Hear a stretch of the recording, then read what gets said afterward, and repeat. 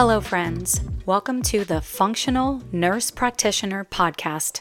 I'm a board-certified family nurse practitioner who specializes in women's health, utilizing both conventional and functional medicine strategies in order to provide a more comprehensive approach for optimal health. The current model of care in healthcare is very lacking, which led me down the road of functional medicine. Functional medicine is a systems biology approach which looks at uncovering the root cause for the symptoms we're having in order to allow for healing, versus simply applying a Band-Aid to the situation. I believe we need an integrative approach of both conventional and functional medicine in order to provide the best care possible. I've been incorporating functional medicine practices within my gynecology practice and have seen phenomenal results. I believe we need to level up our healthcare system so women, all my ladies out there, can actually feel better. Just a quick disclaimer that this podcast is meant for educational purposes only and is not meant to diagnose or be a substitute for medical advice from your practitioner. Also, if you like what you hear on this show, I would be real appreciative if you would leave a review on Spotify, iTunes, or wherever you're listening from, and subscribe to the show. Okay, on to today's episode. We are diving deep into a new series today, talking all about cholesterol. We demonize cholesterol in conventional medicine, and there are valid points to be concerned about elevated levels. There are also very valid reasons to not treat a borderline level. I had to throw that word in here. If you know me, then you know I hate that word, borderline. All that means is we are waiting for diagnosable disease. I would rather not get a full-blown disease. Cholesterol is a complex topic, and I am not here to overwhelm. There are many opinions in healthcare. What ramps me up, what I am very passionate about, is informed consent. How many of us are started on medications and have no idea what they are, potential side effects, and possible downstream effects?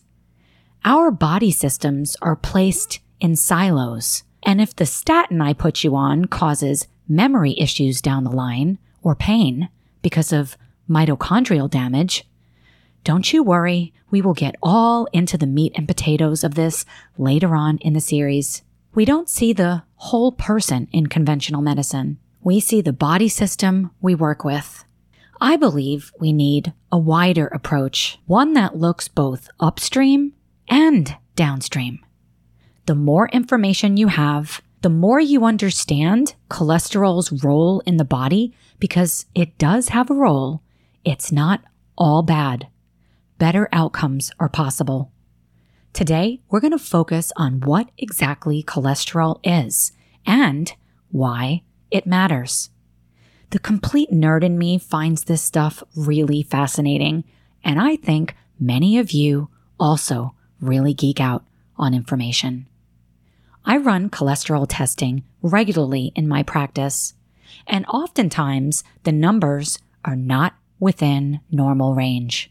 This is going to be a great show, and I think you guys are going to love it. I am well prepared. Let's lean into cholesterol. All cells can synthesize cholesterol. About 20 to 25% of total cholesterol production occurs in the liver. Our adrenal glands, reproductive organs, and our intestines also account for a high production of cholesterol. Our brains are composed of 20% of the body's cholesterol, and interestingly, our brain synthesizes its own cholesterol. The blood-brain barrier prevents cholesterol within our blood circulation, cholesterol in peripheral tissues, to cross into the brain. It's estimated that cholesterol in the brain has a half-life between 6 months and 5 years, whereas its half-life in plasma is only a few days. Researching this topic was truly fascinating, particularly with regards to neurodegenerative diseases like Parkinson's, multiple sclerosis, and Alzheimer's. I am very interested in neurodegeneration, especially since seeing my results of the Array 5 from Cyrex Labs. I talked about this before on the show, but I have been running very interesting tests on myself, looking to uncover the root cause or causes for my issues in order to reverse my symptoms and subsequently stop the disease process in its tracks. When you're told by specialists, endocrinology and rheumatology specialists, that you are just filled with autoimmunity, plagued by autoimmune diseases, and that there is nothing you can do except wait for full-blown disease and then be given medications like immunosuppressives and or chemotherapy agents. Let's just say that something changes inside you. In those particular moments, I had to decide if I believe I'm hopeless to disease or if there were factors contributing to the disease process that could be altered, therefore changing my trajectory. I believe, and the literature shows, that we can absolutely influence our pathway. It makes sense that earlier identification and intervention can have a greater impact on disease expression. I have multiple autoimmune reactions going on, but the two I'm the most concerned with are myelin basic protein and alpha-tubulin and beta-tubulin, as they are involved with demyelating and neurodegenerative diseases like MS. I am a total nerd, but there is something so liberating about combing through the research, especially newer research. I feel so empowered when gaining knowledge. Cholesterol is a lipid, a type of fat necessary for cellular function. Cholesterol plays a vital role in the body. Our cells need cholesterol in order to build healthy cells. Cholesterol is a part of the outer layer of our cells, the membrane of the cells. It is also the initial part of the steroidogenic pathway. Cholesterol is the precursor of estrogen, progesterone, testosterone, and many others, and also vitamin D. We also need cholesterol to make bile. Cholesterol plays a crucial role in cellular metabolism and also signaling pathways. It is vital for our immune system as it's involved in cellular differentiation and also function. Cholesterol biosynthesis uses more than 15 different enzymes that influence over 30 different reactions, and it begins with acetyl coenzyme A. This is a very complex process, and we need a better understanding of this process and the enzymes necessary for these processes. Cholesterol is the one and only precursor of steroids. Synthesis occurs within the mitochondria, the energy-producing powerhouses of our cells. When I think of mitochondria, I think of energy. Dr. David Hasse, a brilliant and engaging physician, educator, and also lecturer for the Institute of Functional Medicine, when he was teaching the course on mitochondria, he started by yelling, "Energy!" This really resonated with me, and I can't think about mitochondria without wanting to yell energy. It really drives the point home on how important mitochondria are. You may be wondering, why is she going on and on about mitochondria? Mitochondrial dysfunction is linked with many different disease processes, and when thinking of cholesterol, I want you to think about the necessity of healthy mitochondria. We are just dipping our toes in at the moment, and this will all start to make a lot more sense throughout the series. So, if you don't quite get it, don't worry, you will. Cholesterol is a fat. Therefore, for it to travel through the body, through the bloodstream, it needs a friend. It can't get around on its own. Lipoproteins, tiny particles comprised of a lipid plus a protein are just the friend cholesterol needs. They move cholesterol and other fats throughout the body. There are 7 different classes of lipoproteins based on lipid composition, size, and apolipoproteins.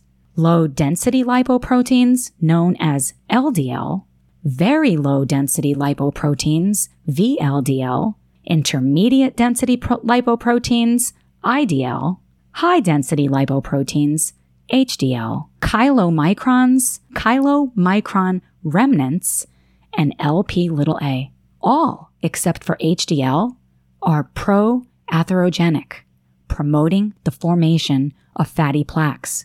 When you have your cholesterol checked, the routine blood screening for lipids, LDL, HDL, total cholesterol, and triglycerides are measured. This panel also only looks at the total number of LDL and HDL, not particle size or number of specific LDL or HDL. This is an important distinction that will make more sense when we get into the nitty-gritty of these 2 lipoproteins next week. In my practice, the most frequent occurring question I'm asked is, which one is the bad one? It may be easier to understand the concept of cholesterol if we get more in depth regarding lipoproteins. Lipoproteins are comprised of cholesterol, phospholipids, triacetylglycerol, and apolipoproteins. The core contains triglycerides. I want to emphasize a new word I mentioned, apolipoproteins. Apolipoproteins are highly significant and can provide more information when thinking about cardiovascular risk. Apolipoproteins have 4 main functions: assembly and secretion of lipoprotein, the structural integrity of lipoproteins, they inhibit or are co-activators of enzymes, and they bind or dock to specific receptors. The primary apolipoprotein of LDL, IDL, VLDL, and chylomicrons is apolipoprotein B, or ApoB for short. For each of these lipoproteins, there is one ApoB. ApoB greater than 130 is a risk-enhancing factor for cardiovascular disease. You can have normal LDL, or as I call it, the loser cholesterol, and have elevated ApoB. Checking ApoB is not a common practice in healthcare. Half of all heart attacks that lead to sudden death occur in individuals with normal cholesterol levels. What other factors are in play with regards to cardiovascular risk? Are there other tests that would give a better picture of actual risk?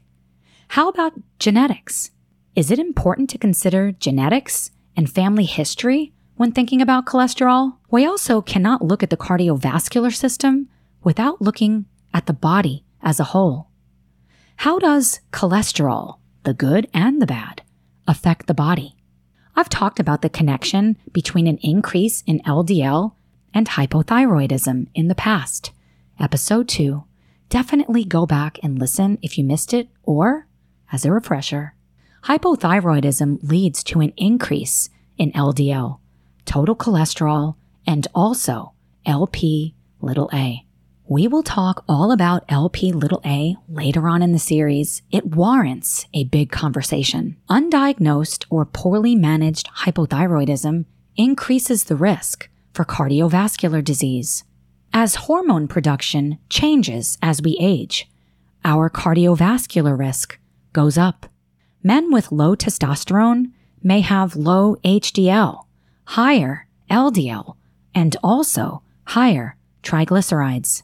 Menopausal women with lower levels of estrogen may have higher LDL levels and lower HDL. Early menopause is considered a risk factor for cardiovascular disease because of the reduction in estrogen levels.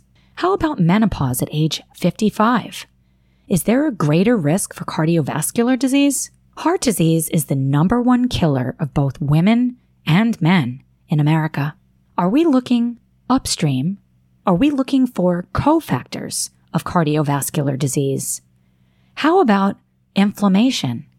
How important is inflammation with regards to cardiovascular disease?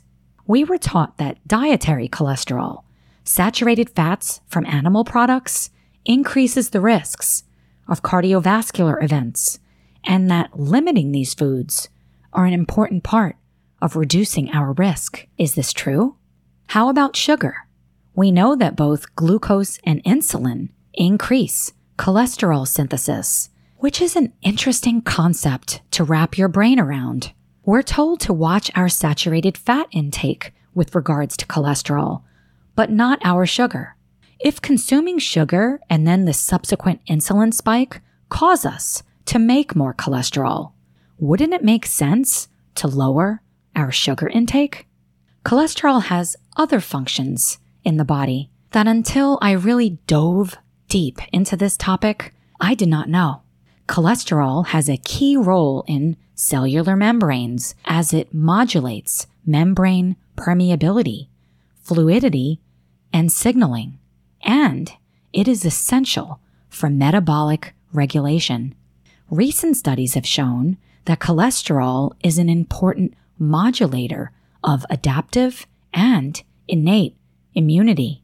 Cholesterol is needed for T cell activation and proliferation. T cells are a part of the immune system, helping to maintain immune homeostasis or balance. T cells circulate in the body, looking for foreign particles, protecting the body from infections and also cancers. While we need cholesterol, we do not need an overabundance of cholesterol. I liken it to sugar.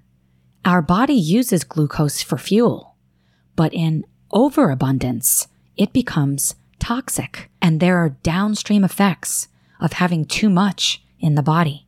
Cholesterol, while necessary, needs to be in balance, and there are various factors that can influence cholesterol homeostasis. It's not just about fats in the diet, although, depending on the genetics, this may have more or less impact.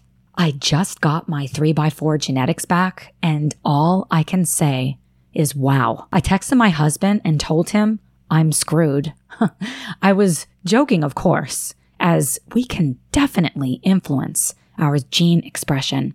This is called epigenetics. I have some pretty serious cardiovascular genes, and for some odd reason, this actually hypes me up. You would think it would be scary to some degree, but for me, it was the opposite. I feel empowered. I am planning on an episode dedicated to genetics, and I will share my results. That show will also be on my YouTube channel, The Functional Nurse Practitioner, so I can show you visuals and you can get a better idea of this type of testing. So stay tuned for that. I think we have a great start with this topic. It can quickly become overwhelming when diving into the cholesterol pool, and I am not looking to overwhelm. Next week, we will continue the conversation and focus on lipoproteins, what they do and why they matter. Follow me over on Instagram at The Functional Nurse Practitioner if you are not already. I hope you have a great rest of your day, and I will see you very soon. Love you guys.